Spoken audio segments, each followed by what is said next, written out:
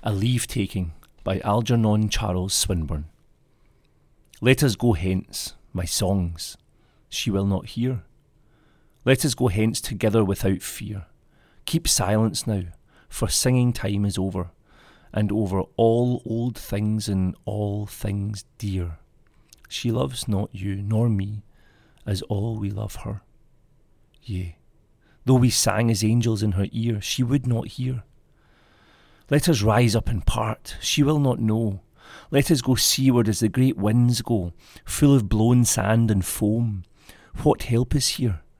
There is no help, for all these things are so, and all the world is bitter as a tear.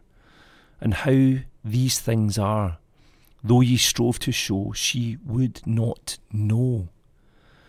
Let us go home and hence, she will not weep. We gave love many dreams and days to keep, flowers without scent and fruits that would not grow, saying, if thou wilt, thrust in thy sickle and reap. All is reaped now, no grass is left to mow, and we that sowed, though all we fell in sleep, she would not weep. Let us go hence and rest. She will not love. She has not here us, if we sing hereof. Nor see love's ways, how sore they are and steep. Come hence, let be, lie still, it is enough. Love is a barren sea, bitter and deep, and though she saw all heaven and flower above, she would not love.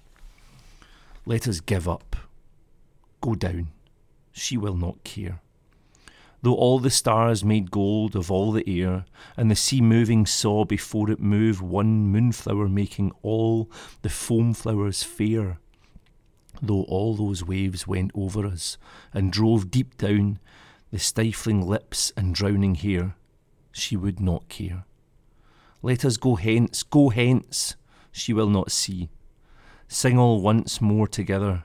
Surely she too, remembering days and words that were, will turn a little towards us, sighing.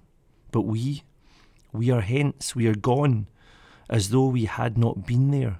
Nay, and though all men seeing had pity on me, she would not see.